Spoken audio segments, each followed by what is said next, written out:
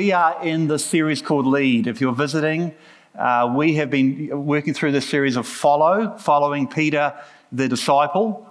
And now we are moving on from the Gospels, where we looked at that, to the book of Acts and looking at Peter the leader, Peter the apostle. And so we're going to read some portion from Acts chapter 3 today, but let me just set up the text for you before we read it by, asking this question: what is it that Peter wants to lead us to? What is it that Peter wants to point us to if he is looking to lead us to something? And to understand that context, let me just share this about our society that we're living in right now. We are living in a very secular society today, not just in New Zealand, but it's common throughout the Western world that people more and more, statistically it's a fact, that are walking away from God and abandoning faith in God. Interestingly, this week, the Department of Statistics in New Zealand have just released some 2018 census data about our religious beliefs in this country. This week, I looked it up, 48% of New Zealanders have ticked the box at the 2018 census, ticked the box they're of no religion. So that's on top of other religions, Muslims, Hindus, etc. This is a straight 48% of people who now identify as secular in this country. That's changed from 42% in 2013. So there's an obvious trend that is going on in New Zealand, and I'll show you in a minute, around the world, moving away from a relationship with God. Let me also illustrate this with what happened about 10 years ago on those famous London double-decker buses that you'd know. The Atheist Society in the UK put this slogan, this sign on the double-decker bus: "There's probably no God. Now stop worrying and enjoy your life." So that slogan on those buses was riding around central London for a period of time, led by the Atheist Society. And what's fascinating, if you look at that sign, the inference is this: as we abandon our relationship with God, there's a benefit to it. You will worry less and you'll enjoy your life more. That's what the sign is suggesting, and that's what many people are subscribing to today. But here's the problem: it hasn't worked. It's not working. As we become more secular in Western society, we are worrying more and more and becoming more and more anxious. Now, that's just not my opinion. That is the opinion of our world leaders. Jacinda Ardern, our Prime Minister, launched the famous wellness budget just a few months ago in May of 2019. And she talked about this problem of anxiety and wellness, and she said this, and I'll quote this for you, put on the screen: "The issue of mental health and well-being more generally is a challenge that the World Health Organization says," watch this, "will be the world's biggest health problem by 2030. Here we have a society that's subscribing to moving away from God, believing it will bring less anxiety, but the facts are that what we're seeing is more anxiety. And even the World Health Organization is acknowledging the issues that are being raised." So here's a question I want to throw out there as we get into the text today. How do you get well?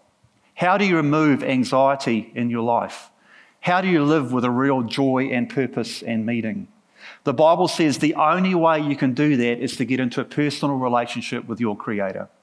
The Bible says that we were designed by God to be in a relationship with Him. Anything else we look at or look to try and get peace and lack of anxiety in our lives just simply will not work. As we deny God, we will struggle more and more. And the statistics are pointing that out, that is exactly what is happening. So let's bring it back to Peter. Let's bring it back to what he's looking to lead us into. Peter, in his letter that we call 1 Peter, wrote these words in 1 Peter 3 about the whole reason that Christ died for us. And here's what Peter says: "For Christ died for sins," and in an abbreviated gospel version he says this: "For Christ died for sins to bring you to God."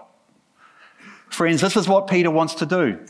He wants to bring us into a relationship with God, just as he, in that Follow series that we looked at, has also been in a relationship with God.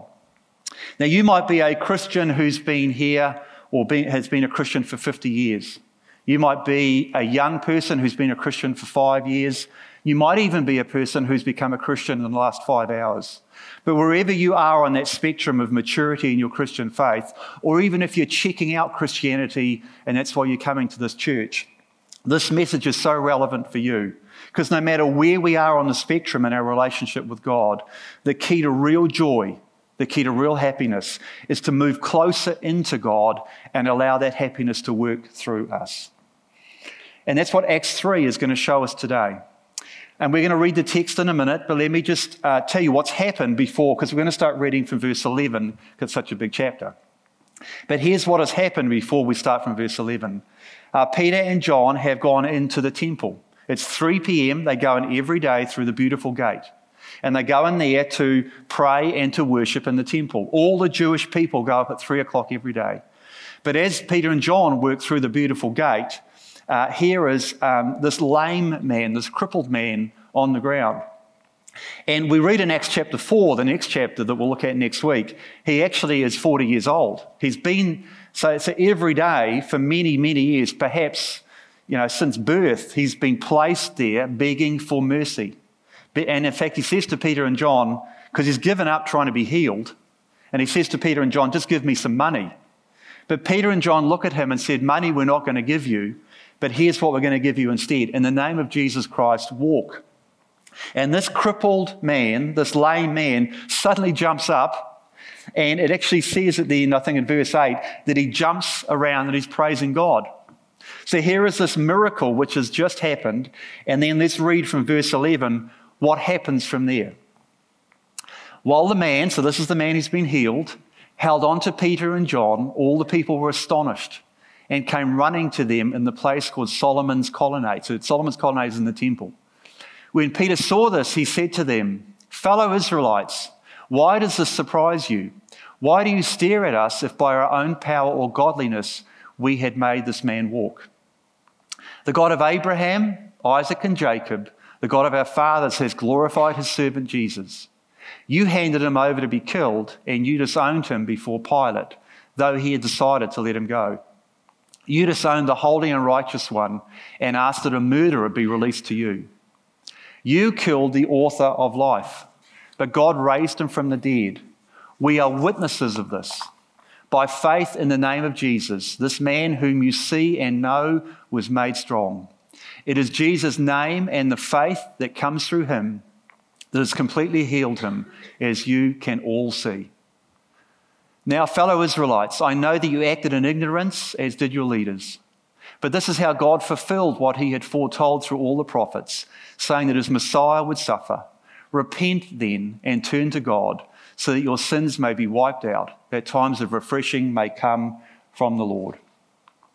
Peter wants to lead us into a relationship, or a stronger relationship with God. And I want us to see in the text today that we've looked at, there are 4 ways that Peter is looking to bring those people then and us today to bring you to God, to bring us into a personal, stronger relationship with God. A disrupting event we'll look at, dropping our conditions. The third, reinvigorating our life. And lastly, meditating on what we have. So let's look at the first one. Let's look at this disrupting event and how it is used by Peter to catch their attention, to talk about this relationship with God. One of my favourite illustrations of a disrupting event to change a view is what happened to me many years ago. My wife Bronwyn and I, we were on a Contiki tour around Europe. This is before kids, when we could do these sort of things. And some of you might have been on a Contiki tour and know that they can get a little bit wild from time to time. And this one lived up to its reputation and was getting a little bit wild. But Contiki tour is New Zealanders and Australians and Americans and Canadians mainly who go on these European trips. And so we were in Vienna. And it just so happened we were in Vienna on my birthday. And so the tour guide, and we're all 40 of us from the bus were in a room, and they were cooking the local Austrian delicacy, which is Wiener Schnitzel. So they were cooking this Wiener Schnitzel, which, by the way, is thin strips of meat, veal, that they sort of put in egg and flour and breadcrumbs, thank you. and they put them in, and they cook them. It's beautiful. They put them in a fry pan, and that's Wiener Schnitzel. So because it was my birthday, they decided to do me first. So they cook this in the kitchen, which is sort of over there, and we're all sitting here, and they bring out my Wiener Schnitzel first. And then they sort of look at me, and then they go, the courier and the staff and the kitchen people go back in to cook the other 30-odd Wiener Schnitzels for the rest of the Kontiki group. Well, here was a young guy called Jason beside me, and Jason just looked at me, and he just said, "Oh, Tim, I'm just starving. I'm just so hungry, and look at your lovely food." And so knowing that one day I would have the chance to tell you the story and that you would think better of me, I passed my Wiener Schnitzel to Jason. Jason absolutely tucks in. He just gobbles it down. And then the rest of the Wiener Schnitzels all come out, all the servings. But as they're coming out, the chef and the tour guide are laughing at me. And I'm saying, "Why are you laughing at me? It's my birthday. You're not meant to laugh at me on my birthday." And they say, "Because here's what you didn't know. The chef got an old bit of cardboard. And he put the egg on it and the breadcrumbs and the flour and dipped it in everything you dip it in. And that's what he served you." Jason's right beside me. Jason suddenly looks at his plate, which is 4/5 eaten, and realised that he has eaten all cardboard. I ended up having the last laugh on that one. But Jason, I think, was put off his appetite for the rest of the Kontiki tour, never quite knowing what it was he was eating. I suspect today, he was only 17, I suspect that young man today still checks what's in his plate that's been served him from time to time. That story illustrates how in a very simple way, he had a disrupting event in his life, which, at least when it comes to eating Wiener Schnitzel, changed his worldview. Now, why do I tell you that story? Because it is exactly what is going on here. We know that this man has been sitting at this gate for perhaps 40 years. Now, I worked that out this week. That's 14,600 days, potentially. This lame man has been sitting at the beautiful gate.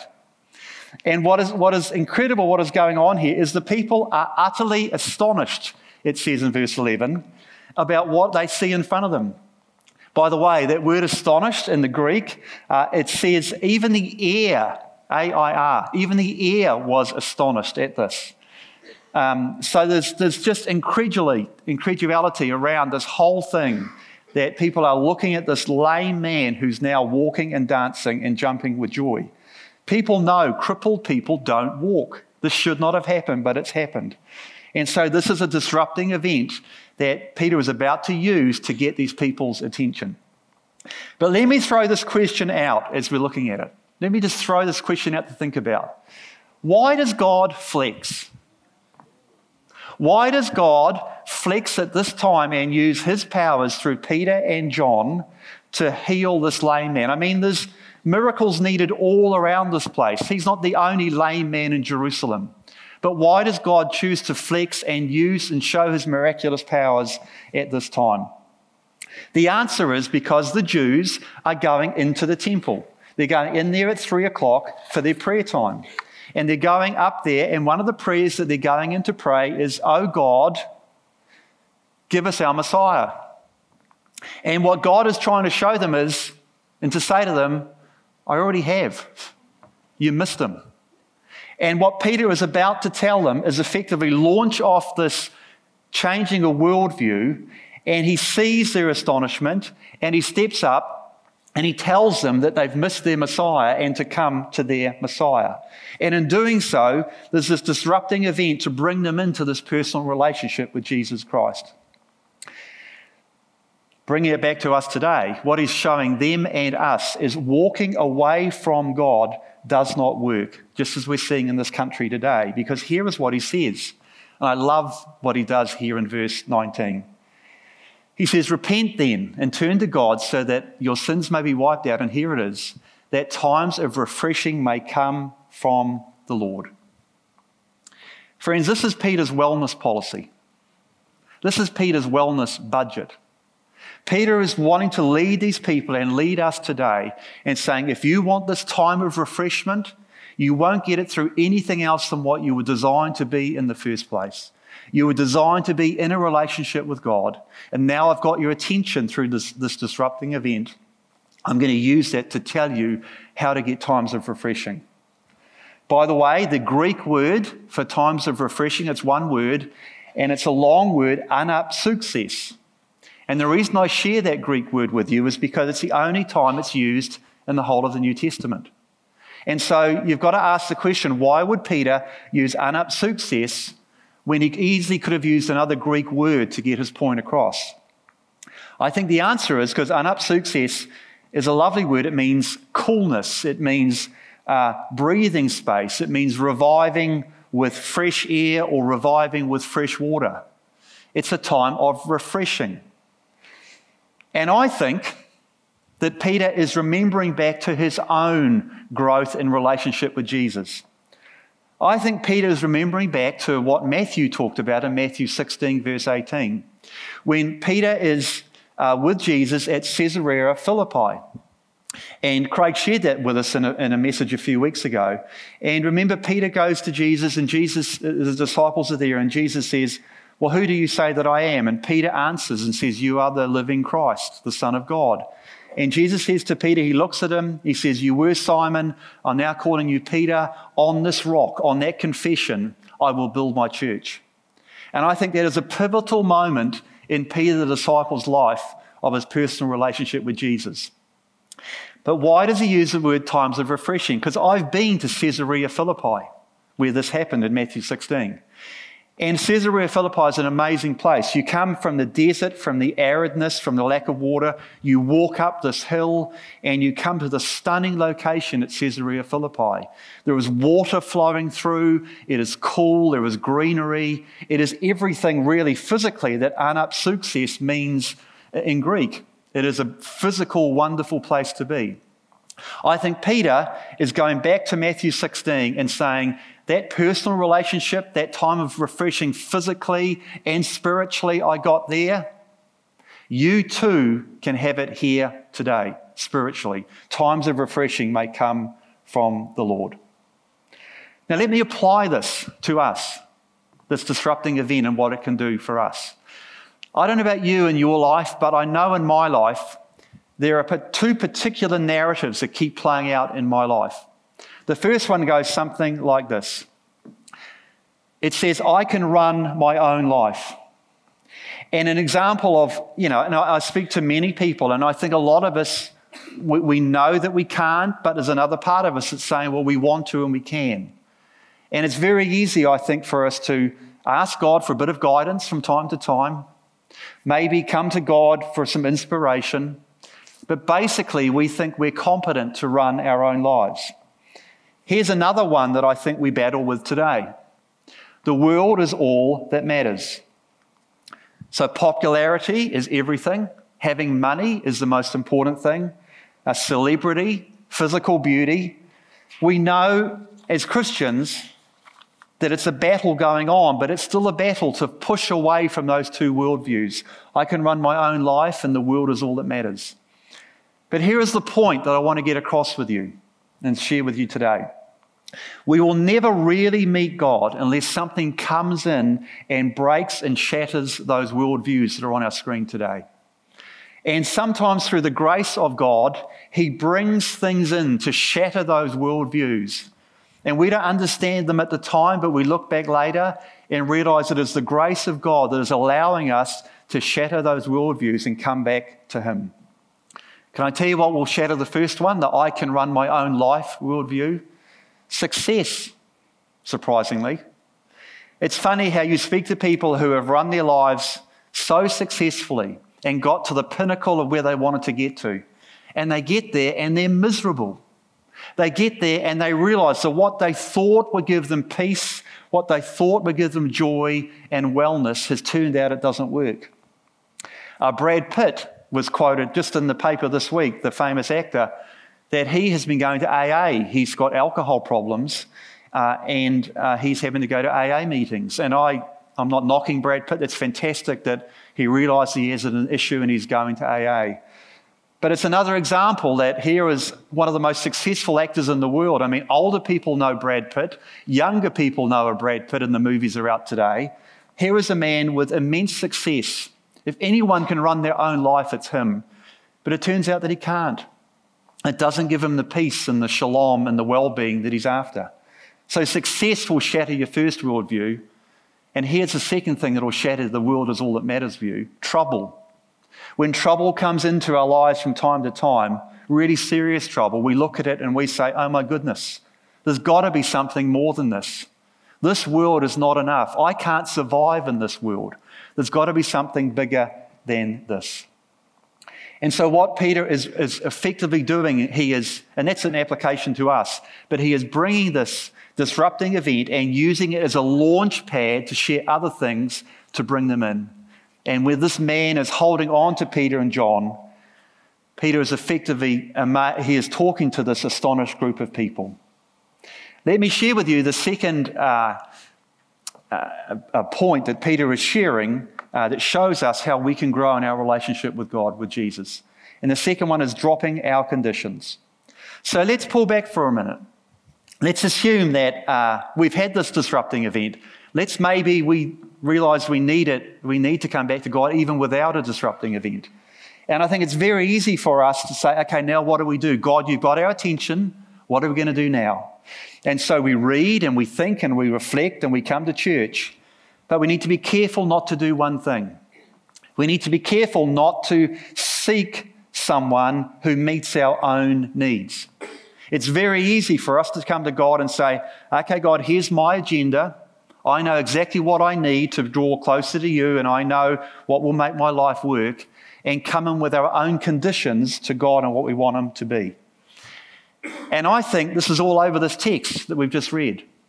Because in the background of this discussion that Peter is having with these Jewish people is Acts chapter 1.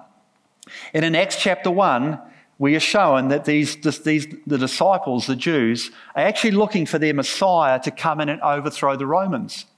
That's the thing they think they most need. That is their condition of a Messiah, that he's a political Messiah that comes in with a sword physically and overthrows the Romans.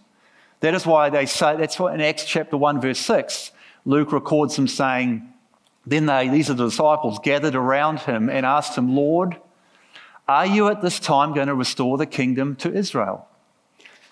They're expecting a political Messiah. They're expecting that their biggest problem is physical. But Peter knows that this is not their biggest problem. And he says it back in our chapter 3, when he calls Jesus his servant. What Peter is showing them and getting them to drop their conditions is, you think your biggest issue is physical slavery? Your biggest issue is not that. Your biggest issue is spiritual slavery. The thing that is going to condemn you and remove you from a relationship with God is sin, is your spiritual slavery. There's always going to be another political leader who's going to come over the top of you. If I get rid of the Romans, there's going to be other kingdoms that will come in and conquer you. But what Peter is showing them is you need a servant to take your sin for you and fix the biggest issue that you have, namely the problem of sin in your life. That is the God that you need. And that is why he is, I think, showing them and us that to bring us to God, we need to drop our conditions of what we think we need.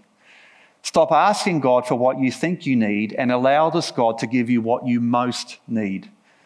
Put another way, don't come to God to reach your own agenda, but be drawn into his agenda. And I love this phrase, when we're coming to God, be open to his unmanageability.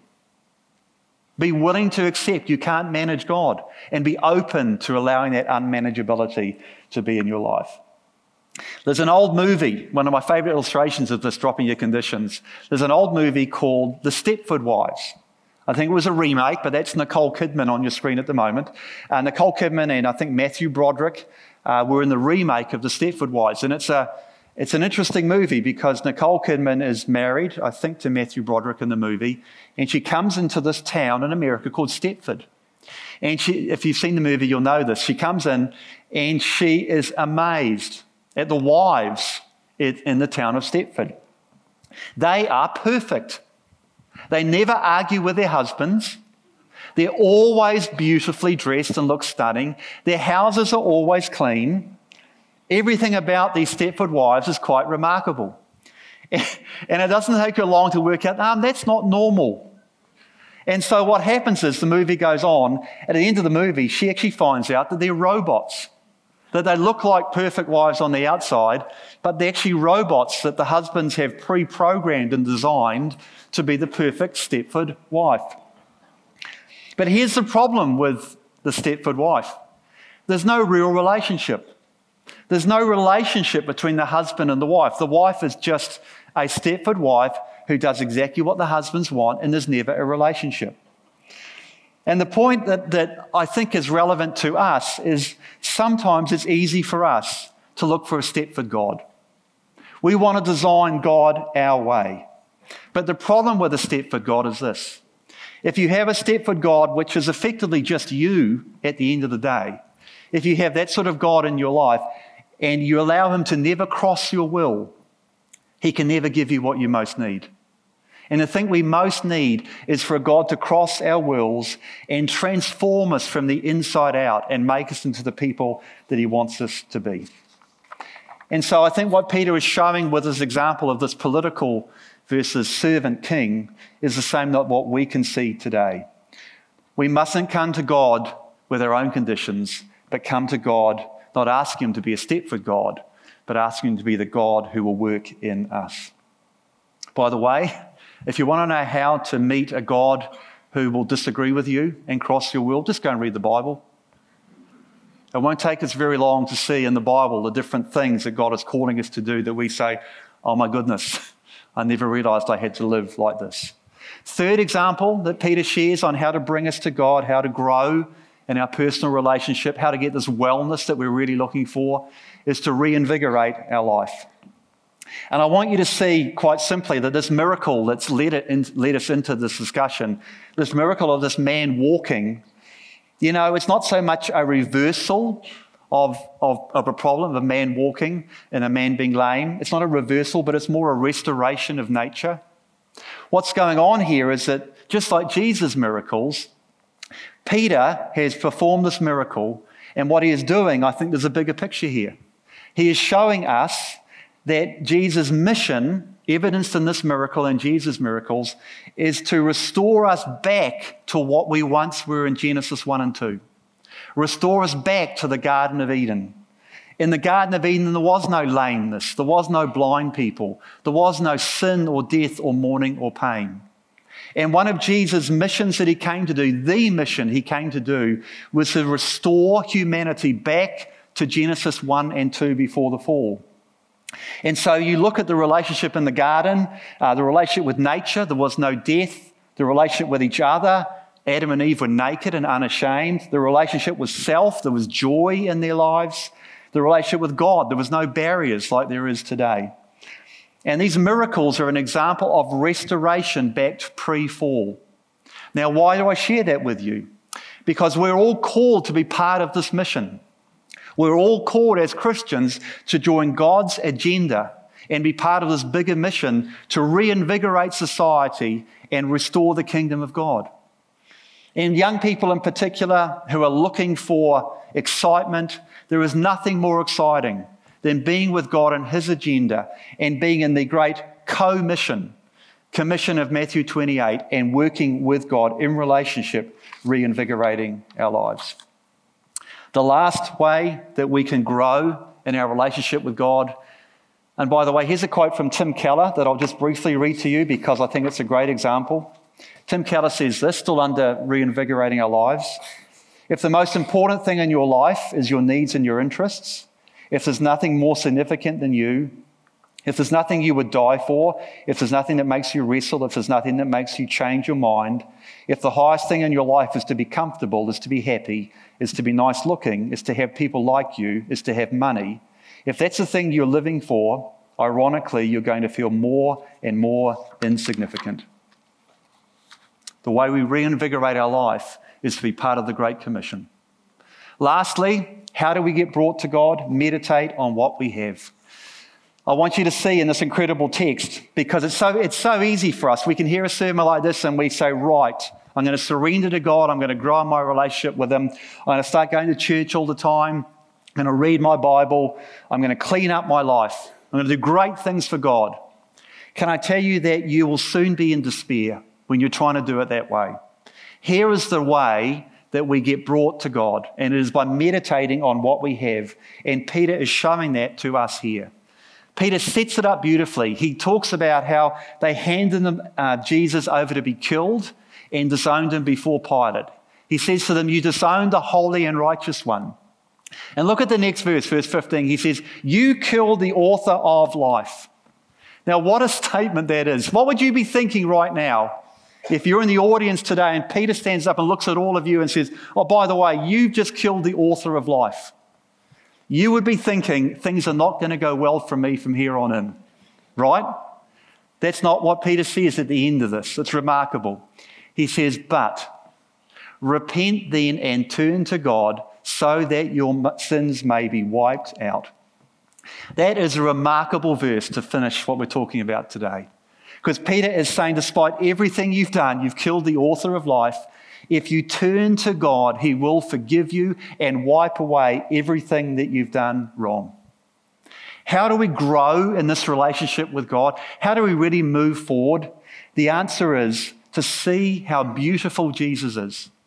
To see that despite our sin and how sinful we are, we have a Saviour that overrides it all. And when you look at that and look at how much he loves us despite us, what that does, it will begin to melt us from the inside out. And it will melt us and make us want to live for him, not out of duty, not out of obligation, but because we just love him. I want to finish with this story from one of the great Baptist pastors of the late 1800s, a guy called Charles Spurgeon.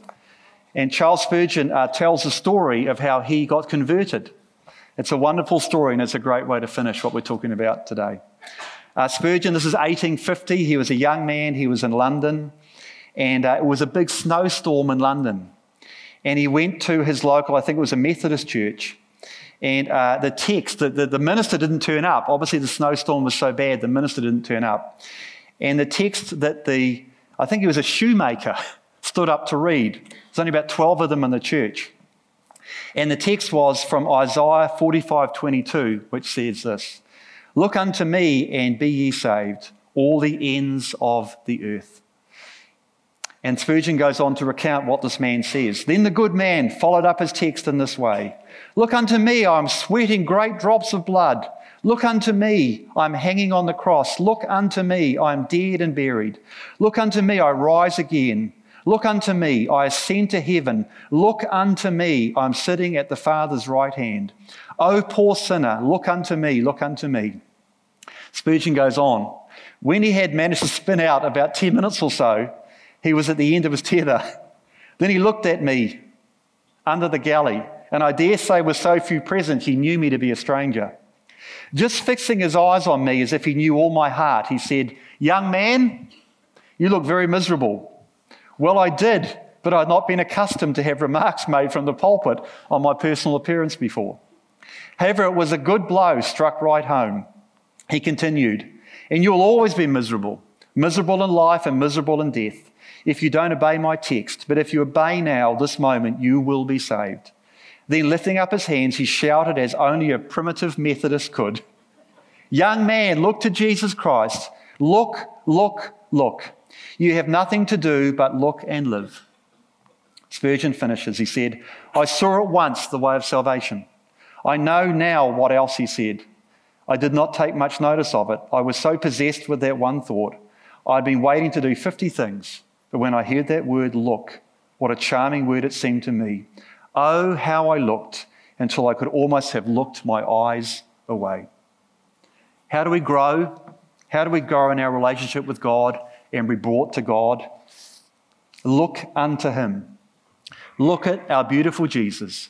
Look at the fact that he has forgiven us for all of our sins. Allow these disrupting events to come into our lives from time to time and see them as the grace of God to shake us up. Drop our conditions of who we want God to be and learn to fit into his agenda, not ours. Reinvigorate our life. Meditate on who he is and allow that to transform us from the inside out. That's how we grow. That's how we get brought to God. And that is how we get well, because that is what we were designed to be in the first place. Let me pray for us. Father, what a text. Speak to us, we pray. We confess sometimes that we look to many other things for wellness and lack of anxiety. But we are thankful that Peter would show us and lead us into how to grow in our relationship with you. I pray for all of us today we might be people who look unto you, even till our eyes are tired from looking, and understand and look at your beauty, and may that melt us from the core of our hearts, and out of love may we go and serve you today. We pray this in Jesus' precious name. Amen.